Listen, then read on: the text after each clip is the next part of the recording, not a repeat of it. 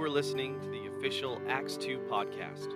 For more information and resources, please visit our website at www.acts2orlando.com. We'll start off with my story. I'm going to give you my age a little bit. Diane and I got saved in a Catholic church in April 1st, 1971. Okay. Our Catholic priest prayed over us, received the baptism of the Holy Spirit, and saved at the same time. Spoke in tongues right there. It's amazing, you know. And Diane and I began reading. I'd never read the Bible. You know, as Catholics, at that time we were taught not to read the Bible because the priest would, tell us what it meant. And so I never read it. This is the first time we started reading it together every night. I mean, we would just read and read and read. And I came across Daniel chapter 2, I believe it is, where it says he had a special fast. He fasted. He only ate vegetables, I think it was. And I got to thinking about a special fast. Now, I've never heard of anybody doing a special fast like I was going to do before or since. But I had this friend of mine I grew up with in school who was an atheist. We were a close friend of mine. We did stuff together, and he was on my heart. And I said, God, I want to fast for Joe. That's his name, Joe. Some of you people in here know him, actually. I said, Lord, I'm only going to drink water. I'm going to eat what I want, but I won't drink anything but water until he gets saved. Now, that's something I wouldn't advise anybody to do. And so I called him up. It was on a payphone. I was in Georgia, and he was in California somewhere. I said, Joe, guess what? I found something incredible. We had this kind of rapport with each other. And he said, what is it? I said, I can't tell you, man. It's too big. It's too big. It's just too big. I've got to tell you in person. And so a couple of months went by, and I went home, and he comes, and what is it? What is it? And I walked up to him, and I said, it's Jesus. And he looks at me, and he began to curse me with every word. He cursed for 10 minutes and didn't say the same word twice. He didn't want anything to do with it, You've come a blankety blank Jesus freak on me. And he just walked out, and he said, he was upset. I said, I'm going to pray for you. He said, don't waste your breath. And I'm still praying. 4 months later, he's not saved. 5 months later, 6 months later, I'm still drinking water. Okay. 7 months later, I'm still drinking water. No coffee, no wine, no tea, no soda, water. 7 months later, he knocks at my door. He says, I met Jesus. He says, Jesus appeared to me and said, take my hand. And he says, I can't. There's a wall. He says, reach through it. And and Jesus grabbed him physically by the hand. And he got saved. And I was in construction. I was in plumbing at the time. And he didn't have a job. And every day he'd come knocking on my door when I got off work. And poor Diane had to put up with this. Every day from 3:30, 4 o'clock, till 2 in the morning, he said, teach me. And here I was, 6 months old in the Lord. Didn't know much. But I read the Bible a bunch of times. Anyway, I knew something, And so I did. Today, he's a missionary. He's lived in Haiti for 20 years. Now, this is the funny thing about this, the water thing. He builds water purifiers and brings them to the nations. He's delivered water purifiers probably in the hundreds, maybe the thousands. He's in every disaster, he's there. Everyone. I've been to Haiti with him, and I hate to travel. Don't like traveling. Diane's been to Burning Man 5 times. Okay, I've never been. But anyway, I hate to travel, and we were doing worship about several years ago. You know that song, wherever you say go, I'll go, Lord. Wherever you say, I began to cry for some reason, and I said, yeah, Lord, I'll go wherever you want me to go. Well, that day, Joe calls me. That day, he says, go get a sleeping bag. We're going to Pakistan. It had just been the earthquake. We're going to be sleeping in the Himalaya mountains in the winter. And I hate to travel. I had to go buy freeze-dried foods, sleeping bag, and I had to go. I just told God I would go anywhere he said. I couldn't get out of it. I really couldn't. And so I said, okay. And we went to Pakistan, him and I and one other person, bringing these water purifiers there to relief for these people that had everything destroyed. Well, when the Pakistan government saw what we had, we were personal guests for the governor in the governor's mansion. I had white gloves waiters waiting on me at the table for every meal. Military escort to Ground Zero. I said, Joe, I thought missions was tough. And he's shaking his head. He's saying, I've never been on a mission this easy. I don't know. I can't understand it. But anyway, actually this story is in a book published by Charisma House, and it's nationwide, that I just said. He wrote a book, not just about this, but the story I just told you, And that's how I got started. My first person I led to Jesus was an atheist, And my prayer through the whole time was that, Lord, what do you want me to do? What do you want me to do? Because I didn't have any idea. And most of us don't know what God wants you to do. And some of us already do. Now, the bad part about the people that get saved and know what they're supposed to do is they get in a hurry. They want to, do it right now. I know some people like that know what they're supposed to do, but it's not time, and they want to do it beforehand. That's really awkward. And the other part is to not know what you're going to do. And so here I am, 6 months old in the Lord, and I'm going to all these meetings in Baton Rouge. And this prophet's in town. He calls me out of a group.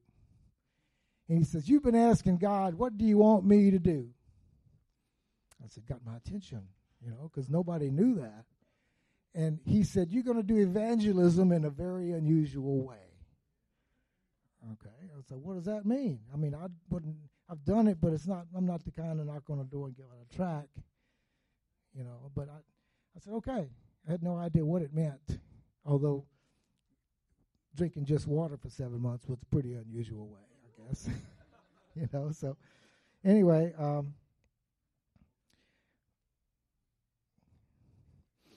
I was thinking about people in Scripture like I usually do. I'll try to relate to somebody in Scripture that did some things. I thought about Gideon. Well, here he was. He didn't know what he was called to do, and he got called, and our whole nation was changed because of him, his people. Jonah didn't want to go. You know the story. He wanted them all to go to hell, and God saved them anyway. So, all these stories were very, different. And I'd like to read a scripture in Hebrews chapter 8 about Abraham. Chapter 8 in chapter 11 in verse 8. Chapter 11 in verse 8. Get the picture here. This is about the people of faith that the writer of Hebrews talks about.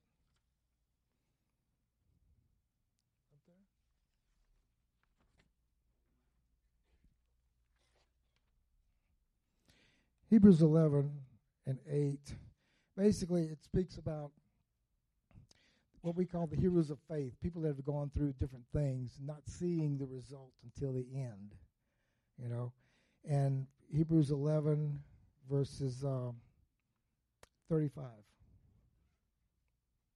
It says, women received their dead raised to life again. Others were martyred, not accepting deliverance, and they might obtain a better resurrection. Still others had trial of mockings and scourgings, yet and of chains and of imprisonment. They were stoned, It was sawn in two. History tells us that Isaiah was sawn in two. With the sword, they were wandered about in sheepskins and goatskins, being destitute, afflicted, and tormented, of whom the world was not worthy. They wandered in deserts and mountains and dens and caves of the earth. And all these, having obtained a good testimony through faith, did not receive the promise. God having provided something better for us, that they should not be made perfect apart from us.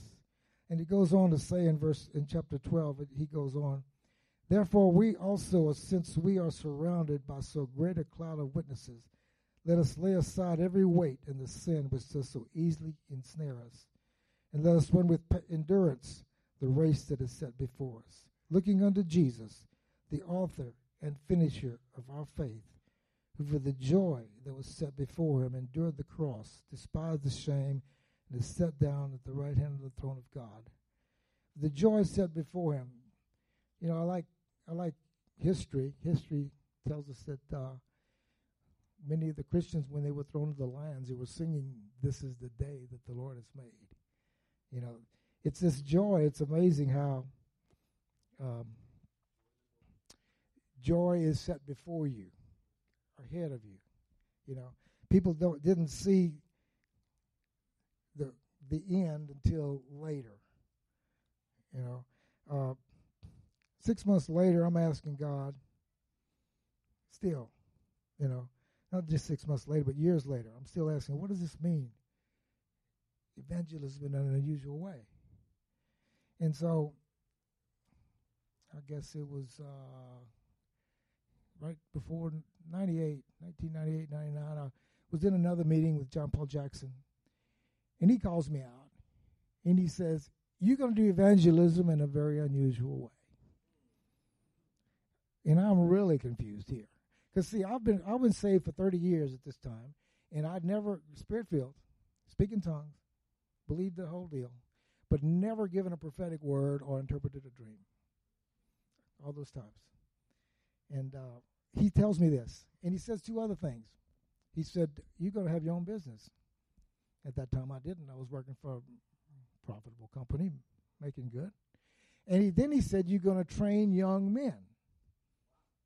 You know, he told me those three things years ago. And what I'm saying is, I'm trying to say is that we all have a plan cut out just for us that nobody but us can do. And some of us know what it is. Some of us know a little bit of it. And it says in Scripture, Paul said, we prophesy in part. We know just a little bit of it sometimes, you know. But we're shown the whole thing, we don't know what we do, you know. But shortly after that, I went on my very first outreach, prophetic evangelism outreach, I'll call it that, in Manchester, England. And I went with a team. Brenda was there with me.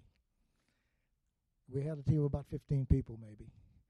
And here I am, took the courses. John Paul Jackson had some courses, prophetic evangelism type courses, interpreting dreams.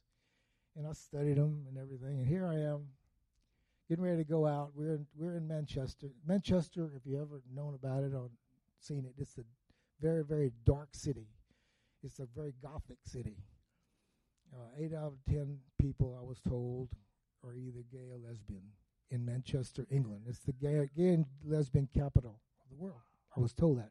It was during the Commonwealth Games. That's kind of like the Olympics. The British Olympics is what it kind of is.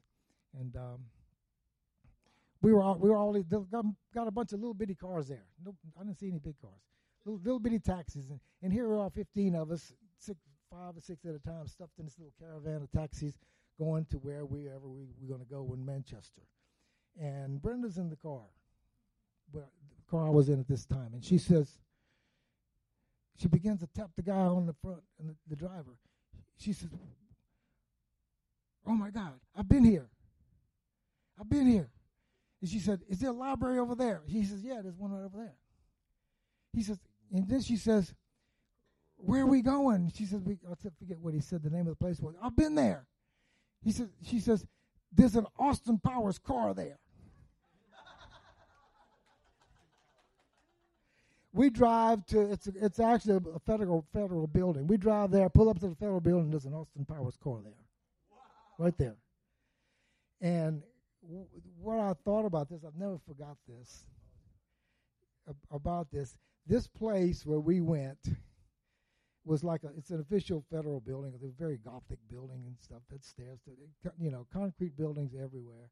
And this place where we went was very significant because at our last day of our trip, one of the people in our team had a dream before we were going there. And she dreamt about a person named Martin that had his hair cut and it's something about a rabbit. And we had no idea what she's talking about. So here we are. We have this little sign that says USA Dream Team. We're holding it like this. And here's 15 of us interpreting dreams or asking people if they want us to, that kind of stuff. And this guy walks up drunk, with no hair. His name is Martin. And he has a dream. And we began interpreting his dream. And he breaks out. He just breaks out in tears.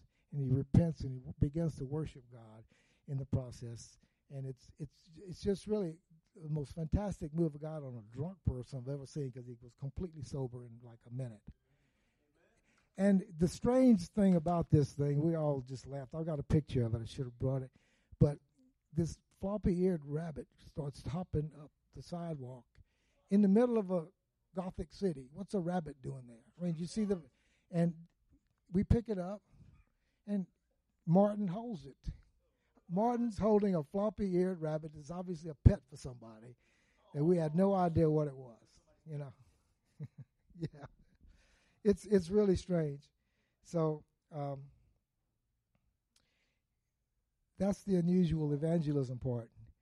I happen to, Diane and I both love these people on the streets. We love the streets.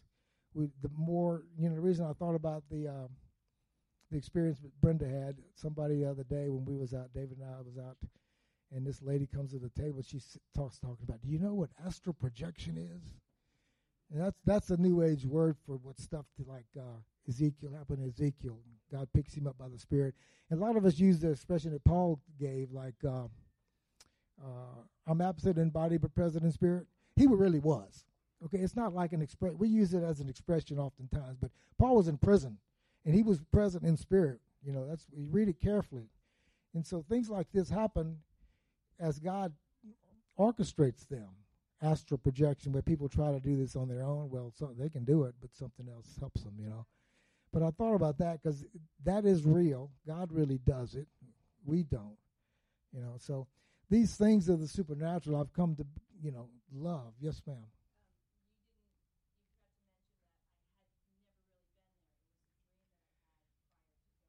Thank you very much. She had a dream, and she was carried in the Spirit, not only then when you dreamed it, but that was the future. She was carried in the spirit in the future. So two incredible things happened. She just wasn't just carried there in the spirit, but also in the future, because she knew that Austin Powers' car was going to be there. That was incredible. Thanks, Brenda. I didn't.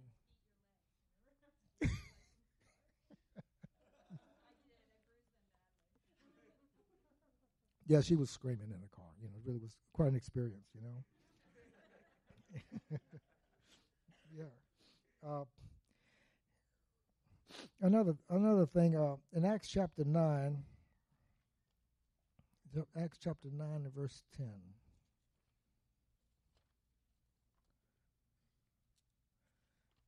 We got a guy, Ananias. You remember the story how God appeared to Paul. The Lord appeared there to Saul at the time. Knocked him down and blinded him with the light. And here's Saul. And here's this guy named Ananias, who he's not an apostle, a prophet, evangelist, a pastor. He's just, it says he's a disciple, which means he's studying. He's just minding his own business, I guess you'd call it. Studying. This guy named Ananias, he's a nobody, so to speak. Not that that means anything. But in Acts chapter 9 and verse 10, now there was a certain disciple at Damascus named Ananias. And the Lord said to him in a vision, Ananias, he said, here I am. So the Lord said to him, arise, go to the street called Straight, inquire at the house of Judas for one called Saul of Tarsus. For behold, he's praying. And in a vision, he has seen a man named Ananias coming and putting his hand on him. See, Paul is seeing it. And so that he might receive his sight. Then Ananias answered, Lord, I have heard of him. How many about this man, how much harm he has done to you saints in Jerusalem. Now think about Ananias for a minute. Here's a guy that he obviously, he may not hate him, but he don't like him. Think of the worst, I guess, political enemy against the church that you can think of. And this was this guy. And God tells him in a vision, I want you to go see this guy. You know, just think about us going to see somebody that hates the church and is actually doing persecution to the church and killing us, you know. This is what's going on today. In verse 14, and here he already from the chief priests and to bind who call on your name. But the Lord said to him, Go, for he's a chosen vessel of mine to bear my name before the Gentiles, kings and children of Israel, for I will show him how many things he must suffer for my name's sake. You know, here's Ananias, sees a vision, and he was called to change Saul's life to Paul. You know, he was very insignificant, seemingly, you know, but there again, God used God used a little guy who wasn't very known, and he didn't spoken of again, really, throughout the Scripture. But yet the greatest apostle ever to write most of the New Testament was Paul through that. So I kind of think about myself like that in a way. I mean, I like to touch people and stay in the background. Like this guy Joe that brings the missionary to the world. You know, he brings water to the world, and he's very well known, actually. But still a good friend of mine. We still talk all the time. We're the same age. We met in geometry class in 1966. And we used to philosophize about what's out there, you know, what kind of aliens are out there and all that kind of, you know, kinds of things. But anyway,